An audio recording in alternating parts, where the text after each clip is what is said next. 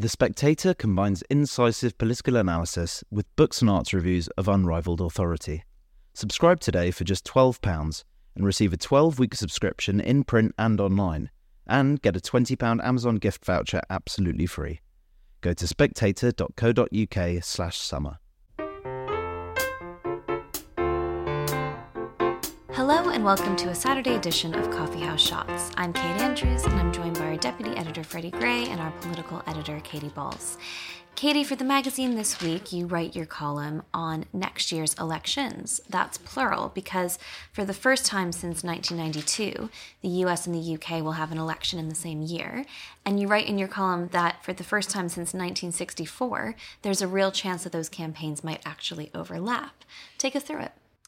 Yes, I think it's fair to say Rishi Sunak would be quite brave at the moment to go to the polls early.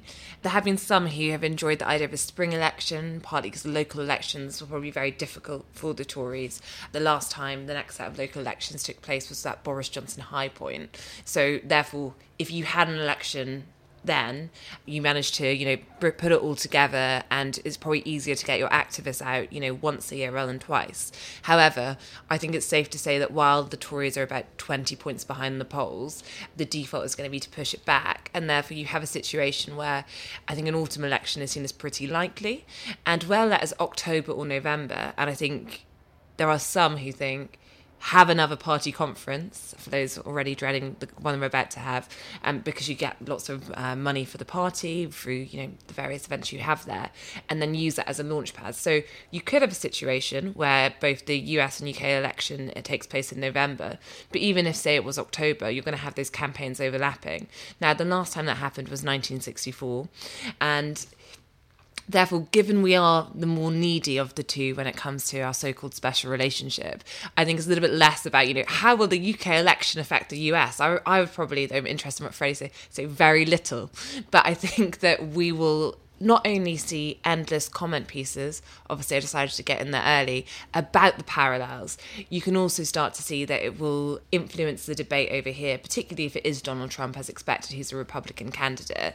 I think there'll be lots of questions for Keir Starmer in terms of, well, how do you plan to engage with Donald Trump? Here are your previous comments. You have your would-be foreign secretary helped lead the protests at Donald Trump even coming to the UK when he was president, David Lammy.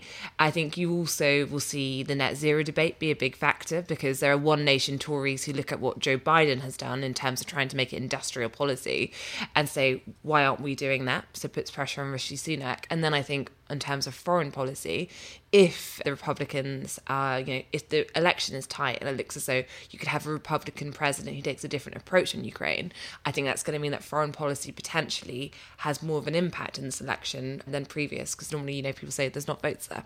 Katy, Keir Starmer and his Labour Party already talk about Joe Biden a lot. Rachel Reeves, the Shadow Chancellor, came up with Securenomics not so long ago, which was supposed to reflect Bidenomics, this idea that you pour as much money as you can into green infrastructure, try to boost jobs that way, and try to go for growth through a big industrial strategy, a very heavy-handed state. Do we think the Labour Party is going to try even more in the coming months to reflect the Democrat Party? And of course, they don't really have the money to do it. Well, I think that's ultimately the Tory argument against doing what Joe Biden does, which is, you can't actually compete in terms of the sums. But I think when it comes to how Keir Starmer wants to pitch himself, they're very keen to lean into the Democrats. You see, key members of Keir Starmer's team were in Washington earlier this summer having meetings.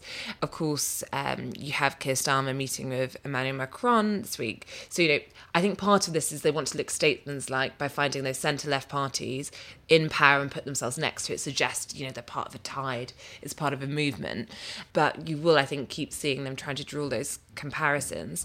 I think what's quite interesting is actually Joe Biden and his team do quite like the visuals of Joe Biden and Rishi Sunak, for example. They almost think by being around such a young leader, it potentially makes Joe Biden look by virtue like he's still got life in him. Off. And importantly, the height difference, which is very flattering to Joe Biden. Yeah, that bit does work, exactly. So in a way, as much as Keir Starmer, I think they want to, buddy up on that sense, Joe Biden and Rishi Sunak have a fairly good relationship in that sense. So it's not as though, that relationship between Joe Biden and Liz Truss or even Boris Johnson, where I think you could say it was quite frosty.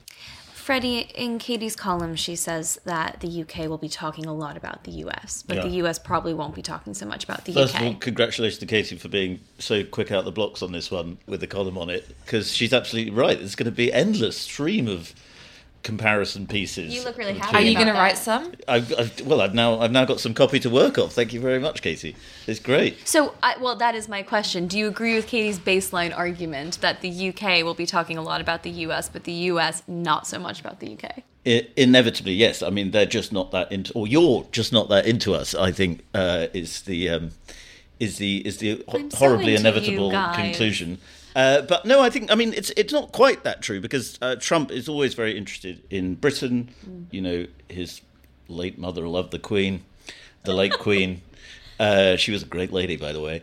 There'll be a lot of that, pretty I good, think. Fred. And I think what's always quite interesting from a British perspective is the way that the kind of British politicians dance around American elections. You know, you could see last time Trump-Biden, you could see most senior Tories really wanted Biden to win. They just didn't like Trump. They found it disgusting. And so they started coming out pretty clearly for for Biden towards the end. Obviously, in an election campaign, when they're campaigning themselves, it'll be very different. And I think people talk a lot about the Tories trying to establish clear blue water with Labour. I think sounding grown up about a Trump presidency and the possibility of it would clearly establish clear blue water with Labour, who, with David Lammy as a potential foreign secretary, you know, he's not going to say anything sensible or normal about possibility of a Trump presidency, which is a realistic possibility that people have to take seriously, even if it is, of course, mad and hilarious. It seems very likely, Freddie, that Rishi Sunak and Keir Starmer will be the two leaders going into the next election. I think, you can never be certain. This time last year, there was a different prime minister who was only going to have a few weeks in office. But it seems pretty likely at this point we know who's going to be leading up the Conservative Party and the Labour Party going into the next election. The polls in America would suggest that we know the same, but we don't. We have an entire Republican primary process, whilst a serious challenger to Joe Biden hasn't emerged. A year is a long time, and there is still talk that something could potentially change there. So there is that difference that we're not as sure about who might be standing off in America. But let's say it is Joe and Donald. These are very different men compared to Keir Starmer and Rishi Sunak. I mean, they're going to be fighting a very different kind of election. Yes, and I think you're quite right, you and Katy, to highlight the attempts to ape Bidenomics by the Labour Party. But I think they should be a little bit careful about that, because although Bidenomics does have popular appeal in America, that America is very different as an economy. It's a much more powerful economy. And also, it's not really working politically. I mean, just look at Joe Biden's poll numbers. I mean, a lot of that is down to him, because he's seen as weak, frail, too old, etc. But also that Americans don't feel well off. I mean, the Biden White House can throw as many statistics as it wants to about how low unemployment is and how the economy is all sort of gearing up for a big boom. But Americans aren't feeling it yet. And unless they do before November, Biden could be in serious trouble. Katy, I want to pick up on the Ukraine point, because it was a fascinating part of your piece. This idea that actually there's one candidate, Donald Trump, in the States, although a lot of other Republican candidates reflect his opinion, who really could make a different call when it comes to Ukraine if they were to get into office. Now, Rishi Sunak won't agree with that. Keir Starmer won't agree with that. You'll actually struggle to find many politicians, if any, in the UK that agree with that. If that dynamic were to occur, would we start to see a real divide in the special relationship?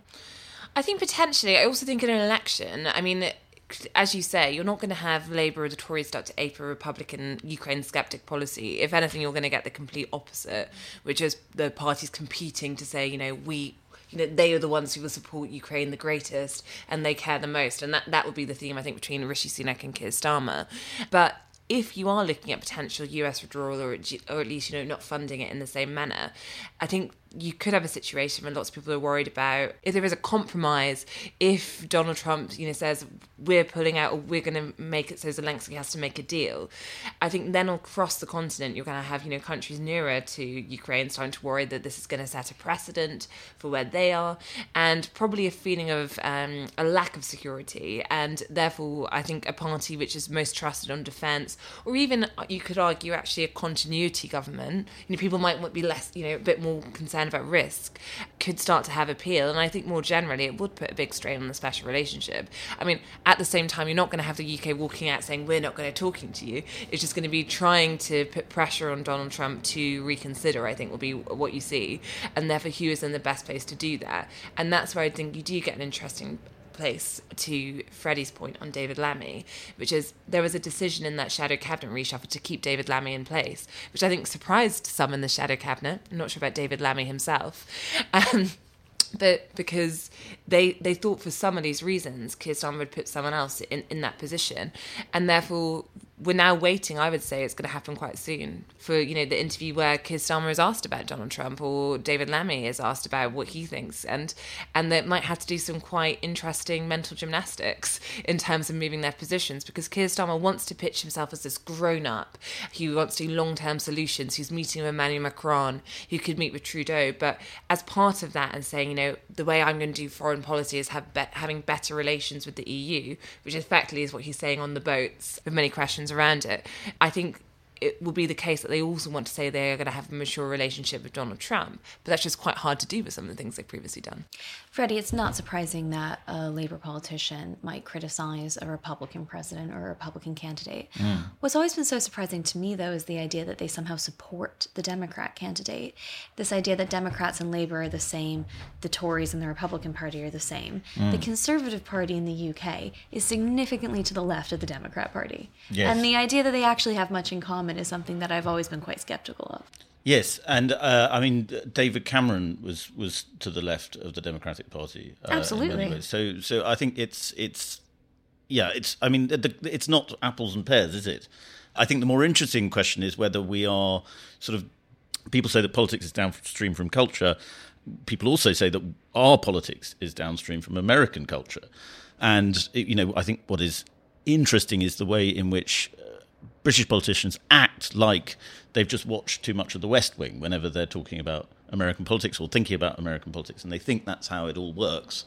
But actually, it's just more about two powers that have a relationship that has been good, that has been exploitative at times. It's interesting that Rishi Sunak doesn't seem to want to use the word special relationship, just like Boris didn't. I think that is now on the way out as a term, certainly under Biden. But I think with Trump coming back, you'll see, you know, if Trump were to win, I think a more special relationship would be possible. It's just whether politicians will want to take it. Thank you, Katy. Thank you, Freddie. And thank you for listening.